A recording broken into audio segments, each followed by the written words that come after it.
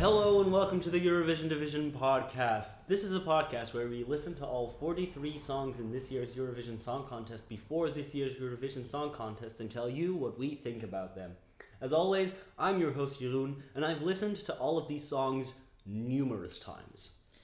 And I'm your co-host Mira, and I'm listening to all of these songs for the very first time. Mira, I have good news. Yay! With this being our 22nd episode, that means that this episode is right in the middle of this year's Eurovision podcast lineup. Oh my god. We are halfway through. Yeah. We're only halfway through? I know, it's a really weird feeling because it's kind of like, okay, I've heard all there is. There are no more new songs. I've heard all the songs ever made. Well, you haven't, because there's 22 more to go, actually. God. I'm including this and that. There are 42 songs in this year's contest, but we will be talking about 43 of them, of course. Yeah, tell me about that. Because we've already listened to Russia, and Russia will not be participating in the end. Because they're whiny babies. Sort of. We've listened to 21 songs, and now that we're halfway through, I think it's the right moment to ask you how you're feeling about, the lineup so far. What is your overall impression? I mean, there's a couple of songs I feel really good about, but then there's just songs that don't really interest me. I'm sure I felt like this last year as well. This is Eurovision again. This is mid-2000s Eurovision for the 15th year in a row. Then when you get something like Italy, or something like fucking Lithuania. Yeah. Sure. Yeah. Not like hearkening back to what some gay people... to what some people want Eurovision to be, now listen, Eurovision should be. Now listen, I don't think it's not done to say that a large portion of the Eurovision fandom are gay men. No, that's true. But I'm wondering if the songs we've listened to so far are really that gay. Eurovision is so, it seems like it's synonymous with gay culture for a lot of people, and it's all about being about gay people love it, gay people celebrate it, and gay people are like, yay, Eurovision, and it's camp, and I get it. But it's also just been very important historically to gay culture in Europe, and that's a very, very good thing. It's just that often I don't know if that's fully reflected in the range of songs that is presented. I think there is still a certain heteronormativity. That's because it's a mainstream event. Exactly, and that's the interesting sort of duality of Eurovision. That's why people hate Eurovision, because it's a mainstream event that yet is still associated with gay people. Eurovision hate is homophobia. It's a very radical thing to say, but I've been saying it for the better part of 2 years now. I agree about that. See, I think very often like the queerness of it comes down to sort of self-empowerment anthems of and doesn't move much beyond that often. There's a lot of I loved Conchita, and that was very strong, very powerful. But in the end, that was not so much an empowerment anthem as an anthem of like, I'm overcoming people saying shit. And it's not like, oh, you are beautiful, we're all beautiful, as if that needs to, as if like it would be, it would be normal to assume that it's the other way around. Conchita's was like an actual story that had personal resonance as well. Like it felt like, a song of a story. It was a strong song, but I feel like, what happens a lot is generic, weak, poppy, self-empowerment songs get really like hyped up. While songs that are actually deep and personal involving women are kind of just left behind in the dust. It's the whole thing of like gay men are still men and they like women when they say something that relates to them, but when it's something that's about women, they don't care. What I was trying to get at mostly is that despite the sort of assumption that Eurovision is so gay, you don't see that many openly gay participants or songs that have like an explicitly gay queer coding. Oh, that's true. There are some that can get very popular, but it's still absolutely not the rule. I mean, like, and in general, it's also far more popular with gay men than it is with gay women. And you see, if there are openly gay performers, they are mostly gay men and not gay women. I would love to see some more gay women in Eurovision. Okay, not today. As a bisexual woman, seeing some representation in my Eurovision that way makes me feel less like Eurovision is not made for me. Like the Eurovision community is not for me. Because you do most of the posting and most of the absolutely. The community stuff. And I've got, some friends who are really into Eurovision. But I am gonna steer clear of like the comment section or the Reddit or anything. Not just because I don't want to be spoiled, but because I don't feel very welcome. That's like gay men and people who think gay men should get out of Eurovision. So I don't feel welcome there. Well, I mean, with that, I think it's time to talk about today's country and song. And it's interesting, especially when you think of what they brought to us last year. We're going to be talking about Montenegro. Oh no. I don't want to. Okay. Well, no, I do want to. Montenegro last year sent the worst, most nasty song I've ever fucking heard, and I hate them. And and I think they were closer to making it out of their semifinal than Greta Salome for Iceland was. So I don't really, Fuck off. I really don't want to talk about that bullshit because it was just really unpleasant. And that song was so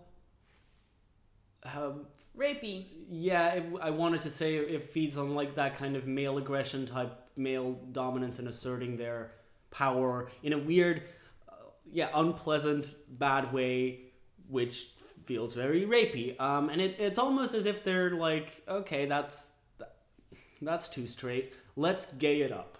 So if you had any fears at all that Eurovision this year was going to be a bit heteronormative, then forget about it, because Montenegro is pulling out all the stops. The representative for Montenegro is Slavko Kalezic, and his song is called Space. I like space. Yes, we've also talked about that last year. You are into space. I really like space. Did you see the picture of the black hole? It's dope as hell. I didn't see that. When was that? That was like a couple days ago. Damn, no. It was really cool. Speaking of a black hole. Aw, no. It's an experience. And I'm very scared. It's an experience that I'm on board with. Representing Montenegro in the Eurovision Song Contest 2017, it's Slavko Kalezic and Space. We don't.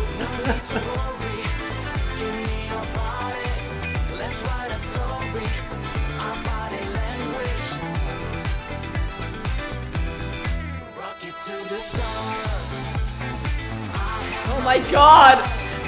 I mean, let's be honest, that's a fucking party. Yeah, it's so good. It's a good song and it's a party. What the fuck is that with that braid? I hate the braid. The braid is the best. The braid is so stupid. He doesn't know what to do with it. Yes, he does. He uses it as a lasso. It's incredible. What are you talking about? The braid is beautiful. Slavko is a gift. Slavko is a gift and we're not appreciating him. This is Dean all over again. Yes! Wait, it's amazing! Exactly! Dean and his beautiful 2004 song In the Disco is iconic. It's the best. And I was worried that we would never get something that was as comfortable in its sexuality as that again, and then we get this, and it's even more worse. Better. It's It's even better. It's worse in the way that it's better. Yes. I love Slavko. Yes, thank you. He's like half of the guys I lived with in LAP. He is! Sure. You met them! I met some of them, yes. Space, huh? What did anything have to do with space except for Rocket to the Stars? Wait, Venus Mars? He does say Venus Mars, which I thought it was very, very funny. Does he? He did say... Because Venus is like penis? He did say, come into me from within. Okay! We can be as one in the sin, which is incredible. I love it. This is prime gay club music. That's what I'm saying. This should, by all accounts, be welcomed and popular, right? Look, if you like Sin for Sebastian, you can't hate this. Well, turns out that What? the Eurovision fandom isn't like going wild over this. Hey, fuck off. Or that to say that like some people are going wild over this in that somehow they think it's too much, and I'm like, sure, it is a lot.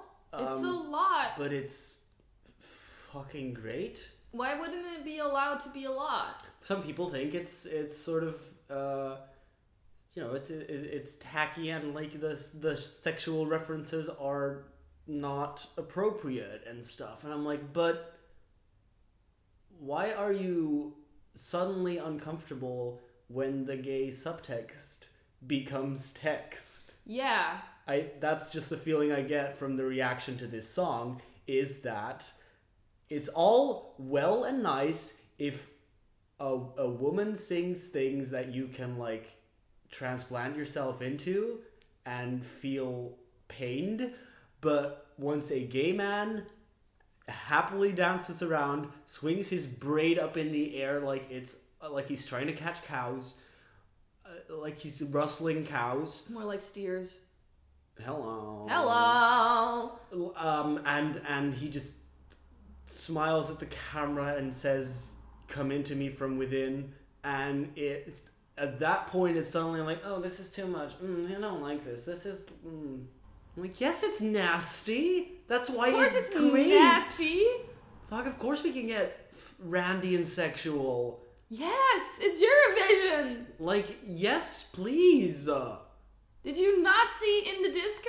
It was the best. Whereas this is just like, well, this is super transgressive. This is a very specific gay type of sexuality. Like, which should not just be underground. It should be seen, because then the fucking straight people will also see we're not trying to be like them. Yeah, that's a fair point. I mean, I am in a heterosexual relationship. We are in a heterosexual relationship, but we are both bisexual. We've been in same-sex relations. Both of us have been in same-sex relations, and this is happenstance. You happen to be a guy. Exactly. It doesn't matter, and it's weird to talk about our sexuality and also stuff within the LGBT community, because it often does feel like you're not part of it, because we are in a what's that called? A hetero. Well, no, because we're not straight. We're not. It's. But that's the annoying part. We can be mistaken for straight, and I can't fault anyone for that, because I don't want to go running around with a huge necklace that says the word bi on it. Although, honestly, I should, because I don't like this perception of me. what if it's like a t-shirt? Hi hater, bi hater? Yeah. No, because then it's like the hater is bi. No, what if with the front of your shirt says bi, B-I, and the back of your shirt says bi, B-Y-E? Nice. Someone make that shirt for us. It's weird how I feel somehow more queer when I'm in a relationship with you. Not more queer because it is more queer to be with you, but I just have to come out as queer. It's because constantly. Yeah, it's because a part of our identity is invisible, and it is not immediately assumed or immediately visible to people. You know, like if you have two men on the street holding hands, making out, they're a couple, and people know that like they're gay because, you know, they're like, two men kissing. I wonder if they're a straight couple. That's no one thinks that. When I was with a woman, I was like, oh, thank God, people see that I'm not straight. Yeah, they just see it. And no. So it's a visible part of your it's an invisible part of your identity that you can't just show. And in that sense, it feels queer because it feels like there's something that you're hiding where you're not trying to hide it. And when you try to talk about it, people will pretend like it's not real. Remember? Yeah, I do. Oh, God. We've had experiences where that's happened, where people are like, that's not real. And a guy made us like make out in front of him, which is so weird because that's such a bisexual thing to want. Yeah. You want to watch a straight couple make out. That's the most bisexual thing you can want. I suppose so. To be honest, I would have a threesome with that guy. He's super hot. And I don't just want to have threesomes because I'm bisexual.